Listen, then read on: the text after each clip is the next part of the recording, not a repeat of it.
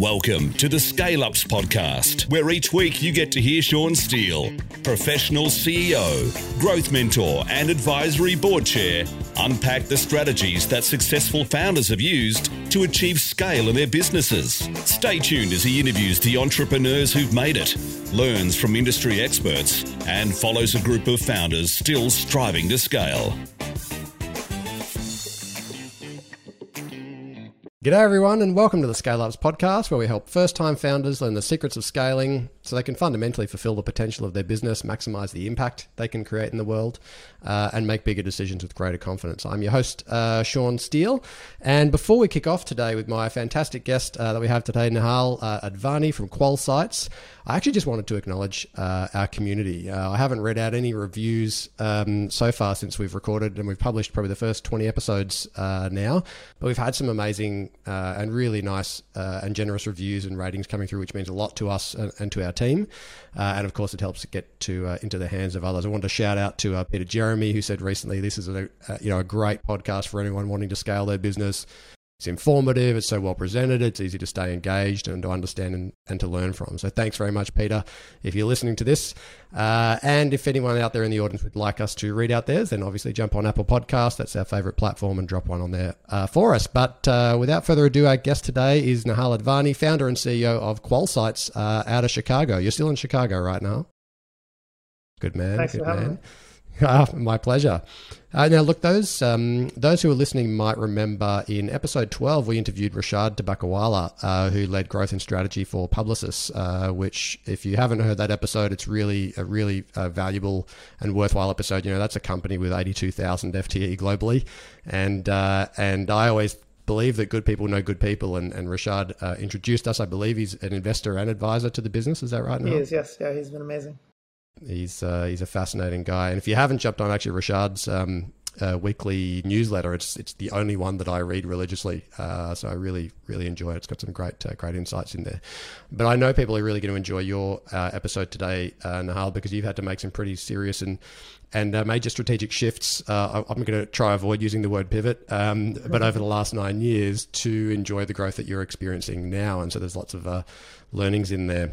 So for those who aren't familiar with your brand, just a quick overview for people. The business is QualSights, but originally you founded as Georama, and we're going to come back to the origins of that in a minute. But to get insights into customer behavior, I guess typically people used to and probably still do, quantitative surveys as a bit of a sort of default option. They grab SurveyMonkey, they try to design something, they go for that kind of survey style to get some insight into behavior. But, clearly the world's moving on and has moved on, and you developed a platform that allows customers to, and the customer might be the end client, the end company, or maybe an agency in between, I imagine, to use your platform to observe and interact with customers when they're actually using or making purchases or consuming the products in the natural environments. That could be whether it's using a smartphone or a smart glass or a 360 camera or something like that, sending the data. You're gathering real-time insights. So that could be, somebody who's cleaning with a cleaning product, or shopping or eating or cooking, or, something in real time. And then you're applying artificial intelligence capability to help generate the insights when you're getting this stuff at scale. Is that right? Have I kind of explained that okay? Yeah, that's exactly right. I mean, traditionally when you're doing research, you're trying to understand consumer behavior, you pick between quantitative and qualitative, right? So on the quant side, you've got survey tools like the SurveyMonkeys of the world, and they're good for certain things, but they lack depth and context. And then on the qual side, you'll do things like interviews or focus groups, or if you had money and time, maybe go to somebody's home in a non-COVID environment. But in both those cases, there's issues, right? So in one, that lacks depth and context. In the other ones, you get that depth, but it does lack context if you're just having an interview and asking somebody about, let's say, how they shopped in a store 3 days ago. A, they're not there right now, so it's not contextual. But B, it's based on recall. So it's saying like, hey, Sean, 3 days ago, what did you notice first? And your mind's not going to save that information. And so what we do instead is allow people using our app on their phone to capture those moments as they happen, whether that's cooking or cleaning or shopping or eating, and therefore getting true in the moment consumer behavior. And then, as you mentioned, yes, we do have a whole bunch of AI that helps analyze that behavior, make it easy for our clients, which is brands and sometimes agencies, to analyze that data and then come up with the appropriate insights to whether it be launching a new product or improving a concept or whatever it may be. It's a wide gamut of things we help with. And there's also an issue with scale and cost, right? Like, qualitative's amazing when you get in front of a customer. You've got a rich, high context conversation. So you've got a rich quality conversation, but doing it across a large number of customers, especially if you've got a consumer product or something, that's very expensive if you're going to do it that way. Exactly. Or you're taking expensive and labor intensive, right? That's why there's all these companies that sometimes will steer away from qual or just do a little bit of qual and do a lot of quant because it's just cumbersome. And what we've realized, that's the white space, right? There's a whole bunch of opportunity to help make qual faster, easier, and more scalable through the use of smart capture mechanisms in terms of capturing data, but also in terms of AI, because half of the battle is capturing the data and capturing it at scale, which you can do thanks to asynchronous video on a smartphone globally and so on. But then the other half of the battle is analyzing that data, because it's unlike a survey, which is structured. This is unstructured data. So really being able to actually make more sense of it across aggregate consumers and therefore get to those insights faster is the hard part as well. And so that's what we help with too. So can you give us an example just of that? Because I imagine, big food and beverage companies, maybe, technology, hardware, with consumer products, suppliers like smartphone providers and manufacturers and so on.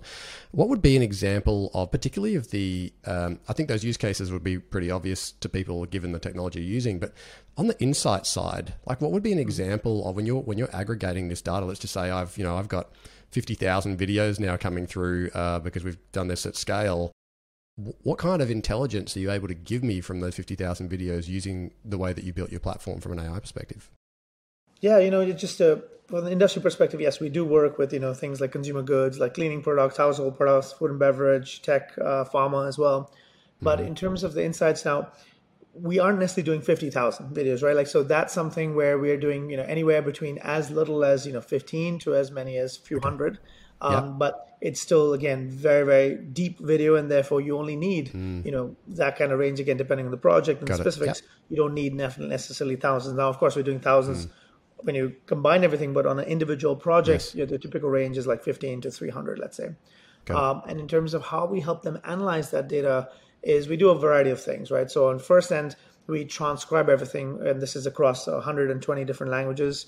If it's a different language other than English, we'll translate it as well. But now once we have that transcription of the audio and the translation, if need be, we do things like NLP, right? Being able to actually automatically detect appropriate keywords and themes depending on what was said, make it very easily to find those things. So for example, let's say food and beverage, if somebody said the word healthy, you can click on the word healthy and it will show you all the moments within that person's video or videos, or the entire group of consumers or the participants, we call them, in that project, to very quickly find the moments that people are talking about healthy. We'll do sentiment and emotions to help you understand how they think about healthy food, for example. We will have object and scene recognition. If you were doing something in the store, if you just want to go directly to the shelf, you click on the shelf object, it goes directly to the shelf. And so it's all about making it faster and easier to find the moments that matter. What we don't do, since we're a software company, is we don't actually analyze. We help as an assistant to help our end client analyze, because at the end of the day, they are the expert on the brand. We give them all the information, make it really easy to find all those moments, and then help them, make those conclusions, but also present them, because we have a whole presentation builder in the platform that helps them tell powerful stories. Oh, that's cool. Yeah, it's such an interesting field. Like I love what you're doing, and I'm keen to see some examples. You've got about 65 people in the business, or have I got that about right? Yep, about 65 right now, and growing. Okay, that's awesome. So you're really getting some momentum now. Before we talk about now and what's coming in the future, can you take me back to the origins? Like, what led you to start the business of Georama, and then why did that evolve into QualSights? Yeah, it's quite a crazy journey, honestly. I mean, I quit Microsoft in 2012. To start this travel company called Georama, hence the name. It was a play on the word panorama in the world, and I was just very passionate about travel, still am, and the whole concept was, how do you help people better plan their trips? And while there was a whole bunch of competition in that space, nobody was really helping you find where to go at the time. And so the initial thing was the recommendation engine. TripAdvisor is great when you know where you want to go and you want to find things to do. We were one step before that, which really the competitor was Google, right? Like where you're searching and coming back and searching and coming back and asking friends and all this stuff. And so it was a recommendation engine. And so we started that way. B2C, we had a couple 100,000 users and everything, but finding it really hard to make money, because unless you have a huge scale and you have some advertising revenue, the real way you make money in travel typically is bookings. And for bookings, we were a new startup, and it's a commodity right now. We've got all the you've got the kayaks of the world and all these big players spending billions of dollars on advertising, and so you're not beating them on price, you're matching them on price. And if somebody has a new startup versus an Expedia, like they're going to pick Expedia because of the support and the brand and all that stuff. And so we realized a couple of years, like, hey, this is going to be really hard to make money on. Let's pivot. And our first pivot or shift was essentially into virtual travel. It was actually a very novel idea. It's something that was pre-Periscope, pre-Facebook Live, Meerkat, all of the live stuff. Of course, there's so much live stuff now, but this was all rather about live about you. It was live the other way, live about the world, basically allowing you to see the world through somebody else's eyes, a local who's in there or a traveler who's passing by, allowing the world, like you and me happen to be privileged people to be able to see and travel out of the world, but there's a whole bunch of folks there, a vast majority, in fact, of the population that cannot do that or cannot do that as often. And our goal was to help them see more of the world and understand more of the world. And so it was a really interesting idea, really first of its kind. And that was an exciting foray. Did that. Again, found it hard to kind of make money. So we decided, okay, let's do B2B. We started to work with tourism organizations and decided there were so many other use cases, because anytime somebody wanted to be somewhere but couldn't go there physically, whether it's because of financial, logistical, or even sometimes physical reasons, we were there. And so we worked with not just tourism organizations, worked with museums, for example, for virtual field trips with kids in a classroom going to museums. We worked with NASA. They used us for virtual field trips, for example. We worked on college campus tours, and we were kind of all over the place with a wide variety of use cases, like even site inspections to help people, inspect a facility remotely. And while all that was great and we started to make some money finally, it was one of those things where we were trying to be jack of all trades, and we didn't really essentially, we weren't kind of seeing great growth. It was just kind of up and down and up and down. And each industry had its own sales nuance and things like that. And that's where we said, we really ought to kind of go deep into one vertical. And that's where we made the decision to really kind of focus on one. We tested a whole bunch. And that's how we pivoted, where we found that our technology, we did insight. The funny part is we did research and insights to find that the insights world was where our technology was most valuable, and that there were clients ready to pay money, and there was a real pain point we're solving. So that's how it all happened. I love that story, because I reckon probably so far I'd say at least 40 or 50% of founders have had the biggest, the last 3 to 5 years where they've had the biggest shift in growth has all come following a massive consolidation of focus and effort into a single industry or vertical or customer type, where they've gone, either this is a mass market where there's a lot of people who can spend a small amount of money, or it's actually a market where there's a small amount of customers but they've got a lot of money to spend, and we can really far more deeply solve that problem in a way that nobody else can. And each time that has occurred, and these some of these businesses have already got to 40, 50, 80 million, and then gone, we're still trying to be everything to everyone, and this isn't working. We're really distracted, and we've got focuses everywhere, and we can't be expert at everything, and they kind of shift right back down. And I can think of so many examples on the podcast so far where that's happened. And I think it's a really insightful thing. But when you're growing, when you're starting up and you're trying to find your product market fit, you have to test all this stuff, right? Like you're going, oh, there's an opportunity, go after that. There's a customer said, I need this. Okay, give them that. And you end up with all of this stuff. You have so many signals, right? And you're getting pulled so many directions, and you're so passionate about it. Like, oh yeah, let's try this, let's try that, let's do this. But in all that bargain, as long as you're keeping on learning, but at the time, you're in the weeds of it, and it's hard to kind of really come out and be like, wait, what's working, what's not working, what's actually seeing. But it was an interesting journey. It was a long journey, but I'm glad we stayed persistent, and we're here today where we're finally seeing a great amount of growth. That's awesome. Brilliant, mate. Thank you very much for that summary. So got some questions for you. One of the things I'd really love to understand is actually the couple of things, maybe if you were to think of, maybe one or two moments where you either adopted, and so maybe it was that shift, that kind of, focus on a really key customer type or segment, or other things in the business that you noticed really changed the trajectory on growth, because, you had a business that you were working through a whole bunch of stuff over time, and now you got 65 people and the business is growing fast. What were some of the things that you would consider key moments or key decisions or key strategies that you put in place that really changed the trajectory on your growth? Yeah, the first was coming to the realization that, we were trying to be everything to everybody. And we realized like, hey, this is not working. There's so many nuances in each of these industries. We really ought to kind of go deep in one. So it was that kind of realization that we were trying to do too much, and we really had to focus and go deeper rather than broad and narrow. But the second was we decided to actually apply for an incubator or accelerator, 500 startups out in the Valley. We used that program, we got into the program and we used that program very diligently. While many of the startups were earlier than us in that they were fairly newer and they were trying to figure out a lot of things. For us, we had kind of built great tech and we were trying to figure out the right industry. And so using that program, we tested, I think it was 7 different verticals, and using the tools that they shared and the techniques that they showed us around, even just sales techniques, we used those sales techniques almost as a market potential technique, using things like email automation to kind of go out and send messages to the 7 different industries and basically A/B test all of them to figure out where's our message resonating. And that was one clear signal where we're saying, wow, insights is like people are responding much more. We're getting, many more bites, many more responses. And then, of course, had industry conversations with experts and things like that to further validate those.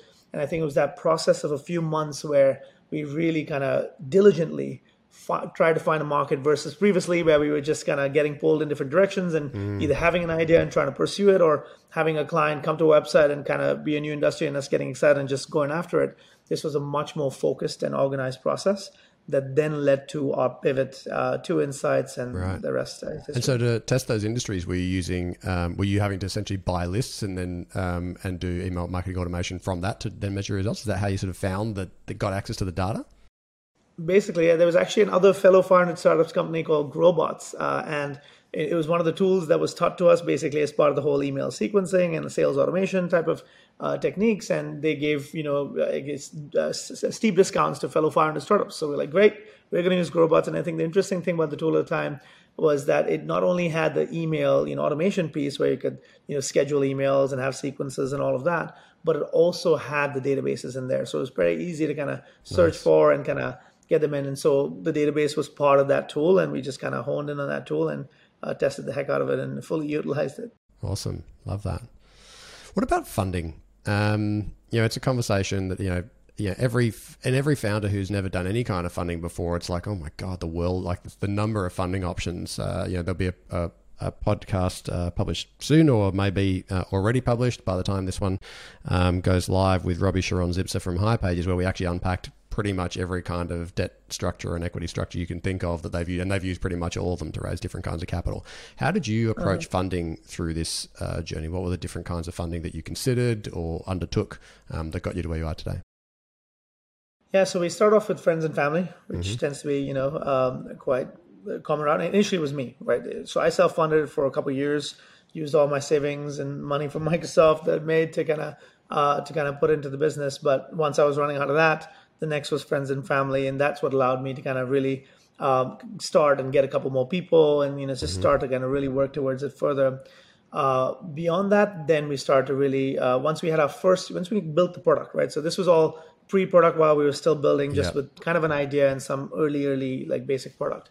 As we got the product in the market, it was something where we had, even this was in the early, like the travel planning product, it was a very sound product. Our tech has always been great. And so that's why we used, in fact, we were lucky to be a part of this like sort of an incubator space called 1871, a co-working space, but also an incubator. It's like one of the startup, it at least used to be the startup hub in Chicago. Now, of course, there's several, but we were one of the first 10 startups to be part of that hub. And they were interesting in that they help you they connected schools, startups, and investors in the same thing. And they had all kinds of workshops. And so not only would we learn, but we also made a whole bunch of connections. So my first couple angel investors that were like legit angel investors came from connections at 1871. Right. And then, of course, those helped me introduce to others and so on. And so that was an angel funding. We still haven't done venture. It's something actually we will probably go for later this year. So we're gearing up for that. But we've done angel financing, including some funds like 500 startups or other small funds as well as family offices and things like that. Yeah. But we haven't gone full-blown institutional yet. We were purposefully, we weren't ready for a few years. And now that we've been ready, we've been waiting for the right time. And I believe this year will be that right time. For those who haven't, who in the community may not have, don't understand what angel investing sort of looks like, typically, sort of check size, what do they want for that? How do they get their money back out? Like how does that work? Yeah, so it's been interesting. I mean, there's obviously many different ways and many different documents one can use, right? Right now, I mean, safes are pretty common when you're doing it early. Back when we were doing this, there was no SAFE yet. It was the precursor to SAFE that we used, which was SAFE-like, but not a convertible note in that it was not debt, but it was convertible. And that tends to be, when you're early on, it tends to be the easiest way to raise money so that you're not pricing, because it's hard, right? When you're really early, when you have an idea, maybe some product, not much traction, it's hard to put a value on the company, right? You may think it's one thing, investors may think it's other. And so therefore, the best way typically to do this is to actually have a convertible sort of instrument. One, of course, is convertible debt. The other one is convertible equity, whether it's SAFE or whatever else. Convertible debt, is something I stayed away from, because then that's debt on the books, and there's other potential issues with that down the road. Versus convertible equity or SAFEs, on the other hand, are more typically tend to be more entrepreneur friendly, yet very investor fair as well.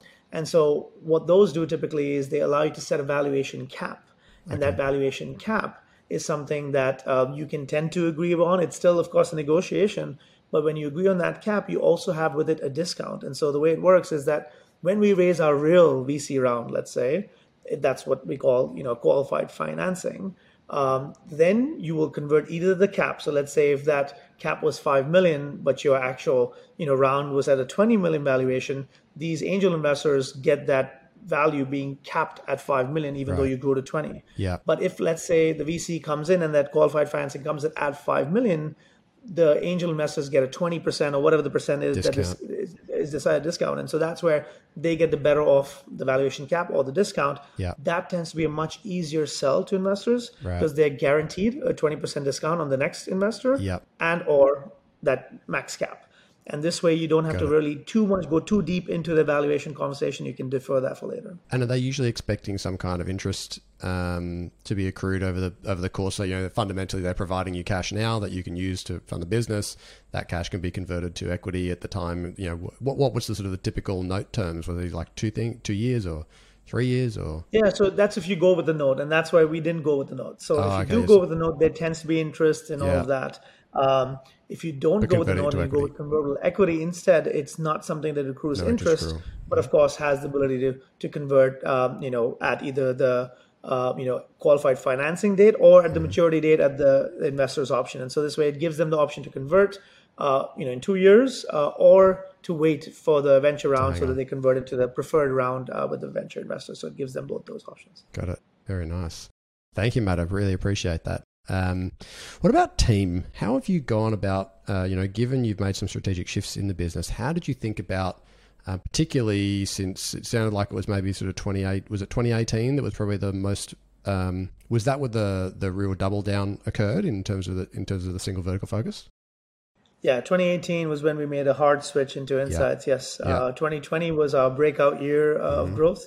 But 2018 was that hard switch, kind of starting from scratch in terms of brand new industry, zero revenue, but kind of having some product that we could bring, and then of course building a whole bunch more. So now that and you've now passed that, typically founders, there tends to be some comfort wobbles depending on their background and their experience in it from a leadership perspective. Usually around the 20, 30 people mark, where all of a sudden they realize actually they can't talk to everybody every day. They can't manage everybody else's priorities. They're going to have to start building some management capability, bringing in some more senior people, etc. And that 20 to 30 is usually where it starts to get a bit painful if they haven't already started that process. How did you, in between sort of 2018 and now, how did you think about building your team in terms of the sort of sequencing of hires to get you something that was manageable so you can still focus on the stuff that you're good at and the stuff that you're strong in, the stuff that you enjoy, but other people are helping to kind of bring everyone else along? Yeah, it's kind of crazy. I was just joking with one of my colleagues the other day. Is like, we recently hired someone. It's been a month. I've never even spoken to them. It's kind of nuts, right? It's because it's all happened so fast. So like, just to have that is so strange for me, because I was interviewing every person, talking to every person, and obviously that's changed in the last couple of years. Now, back in 2018, we only had probably 15 people, of which many were probably like 3 employees and 12 contractors type of thing, right? It was like quite a little bit, and then 2018, as we kind of grew, and 2019 was the year we kind of started to find our stride. That's when we started to add some folks. Initially, we've always been tech heavy, by the way. So we were always like, from those 15, 12 were tech, 3 were, some sort of, myself included, and then some customer support and maybe some basic sales and marketing, right? But as we started to grow, it was really in 2020, in fact. So it's quite late. 2019 as well, we kind of rode it that way. 2020 was the year we started to grow. So in the last year and a half, we have tripled basically our headcount. But in 2020 was when we realized, okay, hey, we really need some additional management help. And I was really fortunate to find, back then it was our head of operations, but now she's our COO, Courtney Williams, and similar with Jared Carr, who back then was head of customer strategy, now is our chief customer officer, in two key additional hires that really, really helped, A, take off work out of my plate, B, kind of do their shit much better than I could do it because that was their expertise. And then C, help grow that team under them and help manage that team and cultivate that team. And so I think the key, and I'd done that on tech. So on tech, I had my CTO had helped me build the tech side of this because we were always heavy on tech. But on the business side is where, because we were tech first always, is where we were kind of lagging behind. And having those key additional hires was essential to kind of help us grow and help us do it right. That's awesome. And so it sounded like those people. So if you think about some of the customer, maybe the customer success side or the sales and marketing side, did you build the people who are doing the work first, or did you get this more senior people first and have them build their team from scratch? So it's interesting. We had one or two people initially that were doing the work. So it was me and one more guy, Kyle, on our team, who's still, of course, here, and he's one of our key folks. But it was just two of us. We hit $1 million in revenue, and it was two of us. And so we were kind of doing a lot. But then, of course, that's when we added, I think initially it was a couple more project managers. And then right after that was where we realized, okay, hey, no, we really need someone who's much more senior to help manage this team and grow this team. Yeah. And so it was a little bit of both, where we didn't go too much into, there was not many people hired before we had the seniors. It was a couple, and then we kind of added the senior team. And one of the key things we've done team-wise, and talking about team, is kind of really the way we hire has been focused, not just, of course, on expertise and background and things like that, but really on team fit.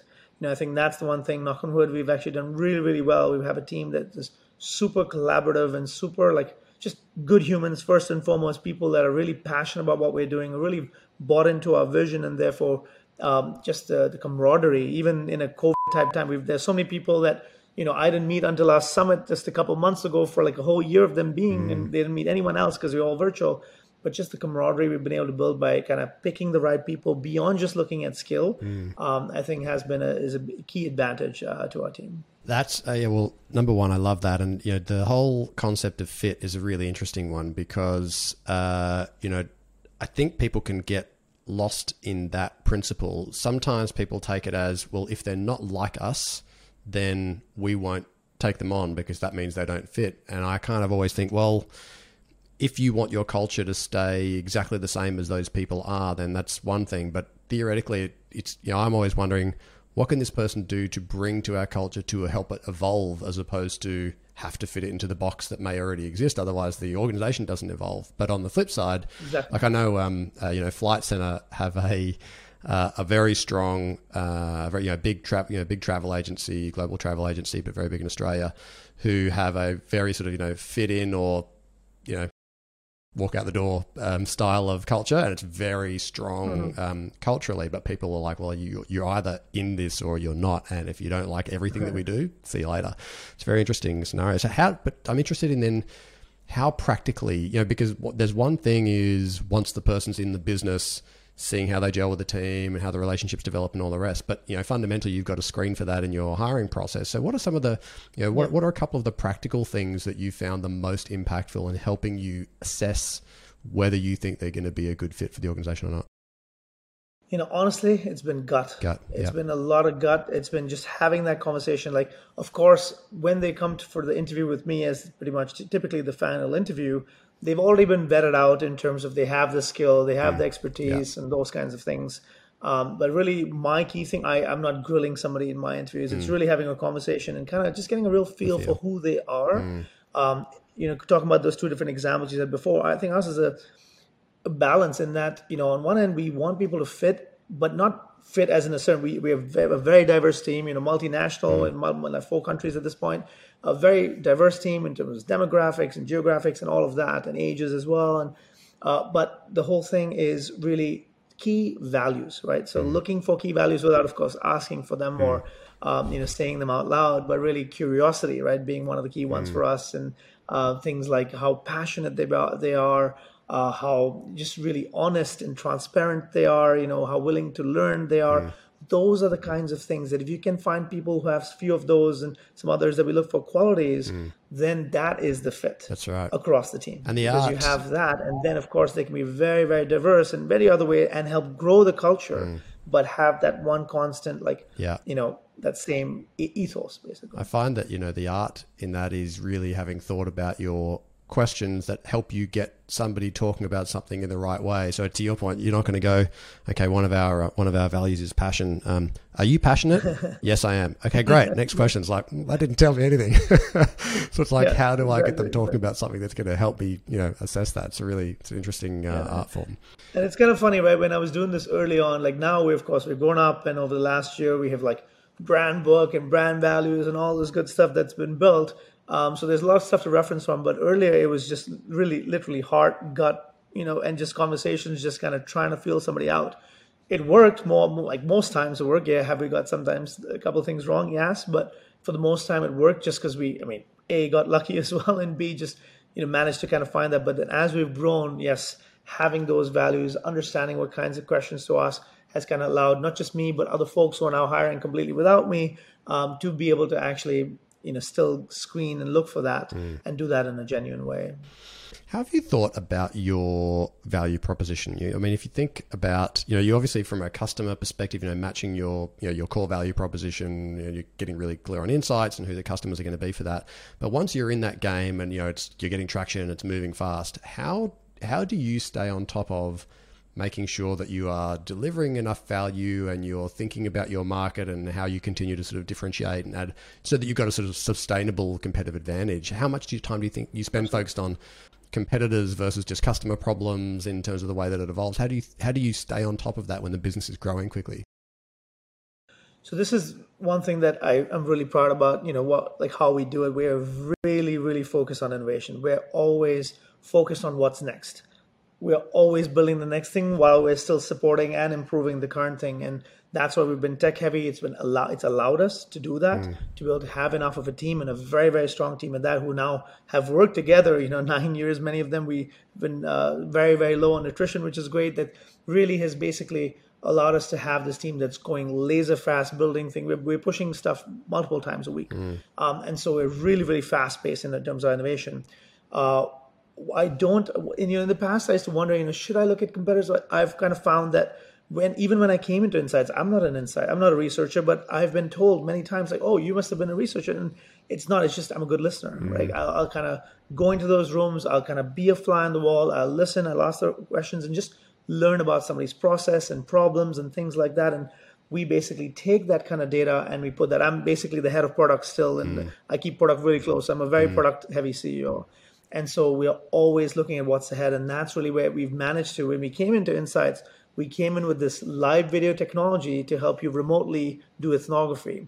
It was great. People were like, wow, when they saw it. But what we realized was that it was very niche. It was something that was so far ahead about what they were doing. It was A, too early to the market, and B, it was a fraction, it was a niche. It was only a fraction of projects that could even use something like that. Yeah.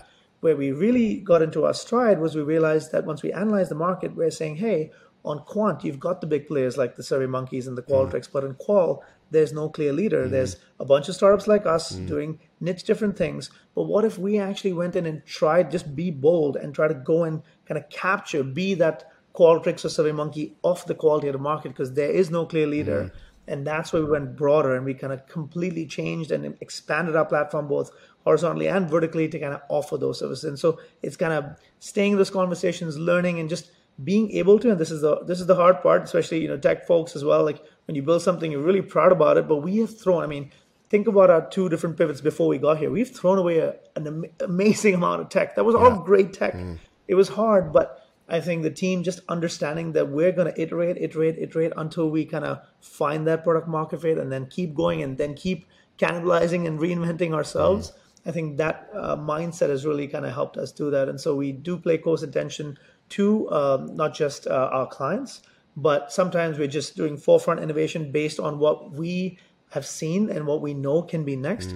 Other times, of course, there's industry reports and trends and things like that we look at as well, but it's a combination of those. I love that. And some of the themes that I'm hearing you talk about when you think, because a lot of people spend can really fall into the trap of doing things like just looking at what their competitors are doing and trying to almost sort of match and maybe differentiate on one thing that's small. But fundamentally, if you're sort of out there looking for best practice, i.e. things that people are already doing, then you're always going to be a laggard. You're always going to be behind the game, and you're actually just playing catch up. And if you don't have sufficient differentiation, that's going to be problematic. But what I like is that it sounds like you've spent a lot more time listening to and interacting with your customers to really figure out what their problems are, and not just taking that as your only lead, because you can also end up in some pretty interesting places if you do that, and you're not actually bringing, because sometimes customers don't know what they need until you put it in front of them, right? Because they haven't seen it before. They didn't even know it's possible to do X, Y, Z. Exactly. So you've got this interesting... And that's where it's coming... Sorry, go ahead. No, so you've got this interesting mix of going, here's the strategic sort of canvas, here's the category, right? We've got a category role we want to play. And so there is clearly some good, kind of market thinking there about where's a space we can own, where's some white space. But then we've really got to listen to our customers to make sure we're adding enough value in a way that, they're never going to want to let us go. Like once they've got us inside there, we're adding so much value. They're like, okay, this is incredible. And then we've got to mix that with, we've got to bring stuff that's next practice, because if we're only looking at what's currently best practice, then we're already behind. That's what everyone else is already doing. Does that sound like the right kind of mix for you guys? Absolutely. 100%. Right. And for us, one thing I've always looked at as an advantage is actually not being from, whether it was the travel industry, virtual travel was just a whole new industry. Nobody was ever part of it. And then we created it basically. And then this industry, both these industries, travel and insights, we weren't, at least I wasn't in them. And I think that was an advantage, because when I came in, I didn't know, if I was a researcher or if I was a travel executive, I would have kind of had all of those biases on what, one thinks subconsciously or consciously can't be done, right? Versus here, you just go and say, okay, these seem to be the problems. You kind of analyze it. I never looked at any competitors and said, based on this, here's what I think we should do. We build that out, start to build out, get feedback, and then look and see, okay, are there the competitors around there? And typically we were finding no, we had actually gone way past what people were doing, because otherwise people were just getting stuck in some of those boxes while we didn't really know what was not possible. So we went out and built things that were much ahead of the game, and it's happened multiple times for us. And so we hope to kind of keep doing that over the years. Love that.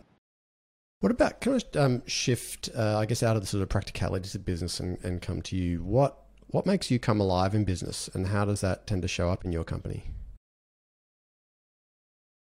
Comes alive more just in terms of passion, or when you think about the stuff that really lights a fire in you business-wise, that continues to make you get out of bed every day and bring energy to the business. And fundamentally, even in a company of 65 people, yes, you've now got some management structure in place, but the energy comes from the founder. And fundamentally, the CEO probably gets 2 bad days a year, right? Like everyone's entitled to a few bad days, but when you're the leader, and you're also the leader of someone who's trying to inspire, you actually have to bring your energy. And in the absence of something that lights your fire, that energy tends to sort of wane or wither, or it's hard to give to other people. What lights you up? For me, it's always been the innovation side of it, right? It's the product side of it. As mentioned, that's my passion, that's my forte. That's what I still do, every single day in some way, shape, or form, as a big part of my day. And I think just being able to make an impact, it sounds cheesy, but it's true. That's what's driven me all the time. It's just being able to actually make an impact, build something that truly, is something and does something, in the world. And that's the core underlying thing I've always had. And then in this case, we actually truly, by having a platform that helps several companies and agencies and others truly better understand humankind or human behavior, to then help them build better products and services, actually does have a large impact indirectly, but does have a large impact on the world. And therefore, that's really a big driving force for us, is what can we do to, help everybody else?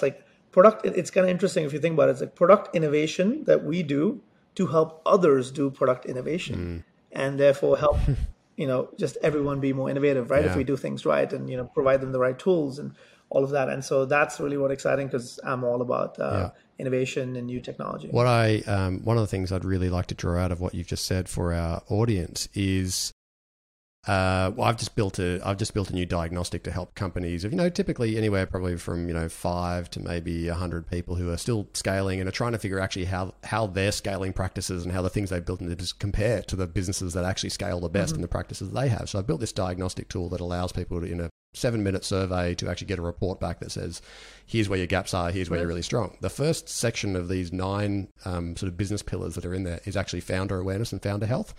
And 2 of the elements that I talk about in there, or 2 of the key practices, are actually 2 things you've just drawn on. First of all, the founder understands what gives them energy, and they actively and proactively talent pool and identify talent to fill those things that actually, to ensure that they don't end up spending time on things that take energy away from them. And you are clearly, you know that about yourself, that what lights you up is product. And so you've built this leadership team in a way that allows you to spend the time not only adding the space that you get the most that you can add the most value, but also the place that gives you energy. Because in the absence of that, if the founder loses energy, say goodbye to the business pretty shortly after, you know what I mean? It's going to become a big problem. And the second part is actually founders who have enough why in their personal purpose, their personal why and motivation, that is going to sustain them in the hard times. Because in the absence of that desire to actually really create impact, when it's just about money, when hard times come, founders make very different decisions if they're not actually motivated by something deeper than financial, because they look at the business and go, oh, the business is starting to wither. Maybe I should just sell it off. Like, let's get the money out and, just put this thing to bed, as opposed to going, now it's time to double down. Actually, maybe it's time to double our investment in this business because I know that there's a next horizon. But they do that because they've got a much bigger why beyond just the money. Exactly. It's been that driving force that we've had. I mean, being around for 9 years, most of which where we were struggling, right? Is the honest truth. Being able to come back and still kind of go at it and still kind of just have that energy has been a key kind of, I think, advantage, or at least I think persist. Like when if somebody asks me, what are the things that you guys did that, thought that got you here? I say it's 3 things. It's passion, persistence, and the ability to pivot, right? And to be kind of reinventing yourself.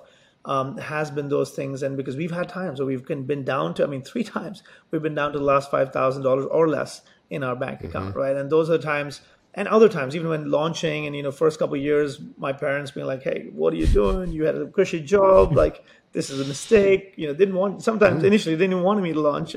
Launched, was like, hey, we love you and we'll support you, but really, we think you're making the wrong decision. And it's times like that where if you really have that commitment and you really have that belief, now you obviously shouldn't have it completely wrongly. We knew that we were onto something. We just didn't have the right industry. We knew we had great tech, and we always had so much validation from some phenomenal people. Yes, we weren't seeing revenue traction, but that was the thing that took us a while to kind of get that product market fit, to get to revenue traction. But it was having those whys and having that driving force is what allows us to kind of wither all those storms and be where we are today. Beautiful. So good. Biggest mistake you've made in business to date, and what did you learn from it? I don't know we made many mistakes, so I don't know if there's one biggest one I can single out, but I can perhaps talk about a couple, right? One is when we were first launching, right? The first time, again, because I'm so into product, when we were first launching, I think we took a year and a half just to launch our product in the market, because I was like a perfectionist, no, this has got to be like A++, But in doing that, we had, ironically, that year was, I guess, the year of travel planning, 2012. I don't know what happened. It was a plethora of startups that kind of came to the market. No one doing exactly what we did, but there were, of course, overlapping startups. And so it was like, we just waited too long to get out of the gates. We would have perhaps kind of got out sooner, maybe be able to raise money sooner, do other things, and sort of capture more markets. So that was one, starting off the blocks kind of mistake that then we decided never to repeat again, rather than to try and perfect the technology and launch it. Let's launch and iterate, just keep iterating. And so that's where we fix that. And other time is sometimes, you just have we waited too long to make. Now, again, if I had to do things over, right, there's a lot of things I wouldn't do over, because if we didn't do those things, we wouldn't kind of be here today. But at the same time, I wish I could condense those 9 years into some shorter years. And I think part of that was to be more diligent around the industry, right? When we kind of had this great virtual travel technology, for example, after that first pivot, it was really exciting technology, one of its kind. But it was something that we were trying to go to education and to governments and all of this stuff. And we weren't thinking too hard about the business side and the sales process, and the fact that some of these, while they may have, some of them don't have money, right? But some of them have money, but it's such long sales cycles. And so we didn't pay enough. We paid attention to the value on paper of the use case, but didn't really pay enough attention to the feasibility of the sales cycle and the nuance of all of the different kind of facets of kind of getting in the door and being able to scale that quickly and so on. And that's where we faltered, where, of course, eventually we kind of learned and we did the right tests while we're part of 500 startups to kind of find the right market. I wish we had done that sooner because we would have kind of condensed the time to get here. So I'd say those are a couple of ones that come to mind. Yeah. Yeah, really interesting. Really interesting. You know, everything's easy in hindsight, right? You know, it's great to have 20/20 vision, but fundamentally you get the learnings from somewhere. Hopefully you can contract those by using good advisors and, you know, having a good peer network and listening to podcasts and, you know, whatever else your sort of source of learnings is. But some things can be truncated and some things we just got to go through because, you know, it's just the way it works, right? Yep. So 2 questions more for you. We've talked a lot about how we've got to here today, but if you go out 3 years from now, what's the business going to look like in your mind? It's actually very different. Very different. Like as I mentioned, you know, we're always reinventing and something we're currently in stealth about, but it is something that we later this year plan to kind of really kind of go big with. And it's something that we think is really going to revolutionize the industry. Of course, everybody says that, but it's something that we have really been working on behind the scenes for a while. It's something that is kind of creating a new category that didn't exist. It's something that we've learned from, of course, doing all the work we've done. And it's, again, one of those forward-thinking things, but it will kind of change. In fact, really shake up what we're doing, but in the right way. And we've kind of really seen the data to kind of know this is it. And we've got the right advisors, people who've been there, done that in the industry that are really kind of behind this. And these are folks that, you know, I remember one of them who actually is like I call him the godfather of the industry, and he's been with us, you know, for a couple of years, and he's shut down a lot of my ideas, right? But this one, he was like, wow, and like getting that from him was more exciting than our first million. Yeah. Because like he is the godfather, and That's so awesome. we're really bullish about what unfortunately I'm not able to talk about it yet, but. It's something that, it will change. And it's something that I believe is going to allow us, right, to have an even faster rate of growth because of just the way the fundamentals of the business are. It becomes even more sticky SaaS and things like that. So it's really exciting all across, but unfortunately. And I love that is category creation rather than kind of category leadership, you know, like, well, creating a new one. So, beautiful. And, you know, have any companies that are capable of do it, given what you've been through in the last, you know, couple of major shifts, I'm sure you guys are really well set up to do that. So that's very exciting. Last question I have for you, which I ask every founder, is I want you to imagine, is a little segment I call Above All Else. And so I want you to imagine that you are, you're in your yearning years. So, you know, you've still got a long way to go before you get to your yearning years. You've obviously got lots of energy and you've got a lot of stuff you want to achieve. But let's imagine you're in the sort of later years of life. You've got lots of, you know, you've got your full mind. You've got all this, you know, you've built as many businesses as you wanted. You've solved all the problems that you felt like you had the appetite to solve. And the CEO of the world's largest global community of first-time founders, you know, typically those sort of maybe 1 to 20 million founders, but they haven't done it before and they're super hungry and they want the wisdom. And she gives you just like this one-time opportunity where she goes, okay, Nihal, you have to crystallize for me, above all else, what are the 3 things that a founder needs to get right if they want to truly scale? What would be those 3 things for you? I mean, I'm biased because this is something that we've kind of used and I would strongly believe in, but it's something where, and it's not necessarily for scale per se, but it's to succeed, I believe, right? So one is just be truly, truly passionate, right? It goes back to what you were saying earlier, having those why, having that driving force. So if you're really passionate about what you're doing or the problem you're solving, that is a very key thing you need, especially as an early stage founder that's going to go through all these ups and downs, to be able to weather those and to kind of really stay hungry, right? So that's one.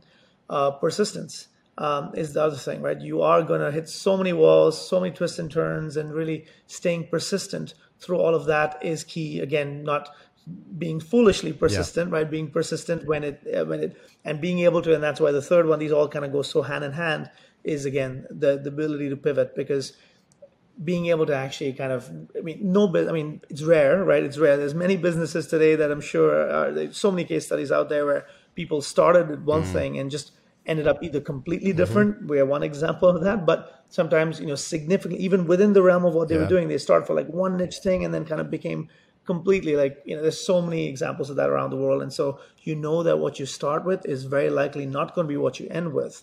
But if you have that open mind, right, the mind that says, hey, I'm willing to learn, I'm willing to reinvent, and I'm willing to kind of shift and pivot, that I think is another key advantage to be able to kind of really stay out there and keep growing. I love that. That is beautiful. And I'd really love to acknowledge you today, Nihal, because those three things you can hear if you sort of listen back to this full episode, folks, you'll hear actually all those three things have played such a major role in how you got here to today. And one of the things I love about the way you've approached this business is that humility, because you can't actually do pivots. Well, you might be persistent and dogged because you want to go after a goal, but that's very easy to end up actually closed-minded and tunnel-visioned and not listening and not taking feedback. True. And so it's a hard thing, or it's like, well, how much feedback do I take? I can't just be sort of blown around by the wind. So I've got to find this balance between, being persistent and being open. And then, when I've made a shift, now I have to be persistent in that direction. And then I have to be open to another shift. Then I have to be persistent in that direction. It's really hard to do. It's a dichotomy, right? But it is, it's how great businesses evolve. And the fact that it's taken, a good amount of time for you to go through that learning process because you stayed open, now you're getting the fruits of that labor. And I don't necessarily mean the financial fruits. You're now having the impact that you want. You're starting to grow, which means you can accelerate your impact. And so having a team of 65 must be super exciting when you look around and you look at your management team and you go, there's all these people here that are smarter than me at the things that they're great at, which allows me to spend more time doing the stuff that I love. Now I know I'm set up for success because I can actually have great ideas and I've got great people who can help me implement them as well. And so that's a very gratifying moment. It's such a great feeling. We were just creating, an exec summary the other day, and I was putting on my leadership slide. I was like, wow, literally just 2 days ago, I looked back and I was telling my colleague who was working with me on that, I was like, look at this team. I mean, because again, everything's happened so quickly, but to have people at, with that caliber, by my side, real experts in all the things they do, it's kind of really allowed us to be where we are today. It's going to allow us to kind of grow further. And as you mentioned, allows me to focus where my strengths are. So exactly. You're absolutely right. Beautiful, Nihal. Nihal, how can people get in touch with you or follow along with what you or the company are doing? Absolutely. My email is nihal@qualsites.com. Of course, they can follow us on our website, and social channels and things like that. But it's all just Qualsites. And I myself am not too big on social, but our company is obviously present in the standard channels. But I'm, of course, reachable by email. Beautiful. Mate, thank you so much. Folks, I really hope you've enjoyed the show today. Huge thanks to Nihal. Really wonderful story and so many learnings for aspiring founders and first and second time founders and professional CEOs who are growing their companies and want to be able to really maximize their impact. Before you go, if you like what you've heard today, of course, please leave us a review on any of the platforms. We love Apple Podcasts because it's where 70% of our listeners are on Apple, so it helps us find more people seemingly who love Apple over Spotify. I don't know, 30% use Spotify, 70%. I don't know how. That's just the market. Obviously, we've got a website, scaleupspodcast.com. So if you want, you can get full transcripts of this episode on there. You can also go to YouTube if you'd rather watch the video version of the full episode. And if you want to follow us on socials, you'll find us on LinkedIn and Facebook and Instagram. And like Nihal, I don't spend a huge amount of time on most of them, other than maybe LinkedIn, where you'll see me most. And for our community, just a thought to leave you with today. The only thing that can guarantee that you will not scale is actually giving up, is the lack of persistence that you just heard Nihal talk about. Because you have to stay unshakable in your faith that you will get there, and you have to remain open and flexible to sort of new behaviors, new ways of doing things, staying flexible in your approach. But you can't give up. In the absence of giving up, stick at it. Hopefully you'll get there. You've been listening to the Scale Ups podcast. I'm Sean Steele, and I look forward to speaking to you again next week. Thanks so much, Nihal. Thank you so much, Sean. G'day everyone, just a couple of quick things before you go. If you have questions that you'd love myself or an upcoming guest to tackle about challenges that you're facing in scaling your business, please just jump straight on the website, scaleupspodcast.com. You can record your message straight from your mobile by hitting the button on the right-hand side of the page, or you can just email them the old-fashioned way, questions@scaleupspodcast.com. And just a quick reminder, nothing we spoke about today constitutes financial or business advice. If you are considering making big decisions in your business, seek out a professional who can look at your situation in detail and make sure you're getting sound, personalised advice. Thanks for listening. Look forward to being back in your podcast feed next week.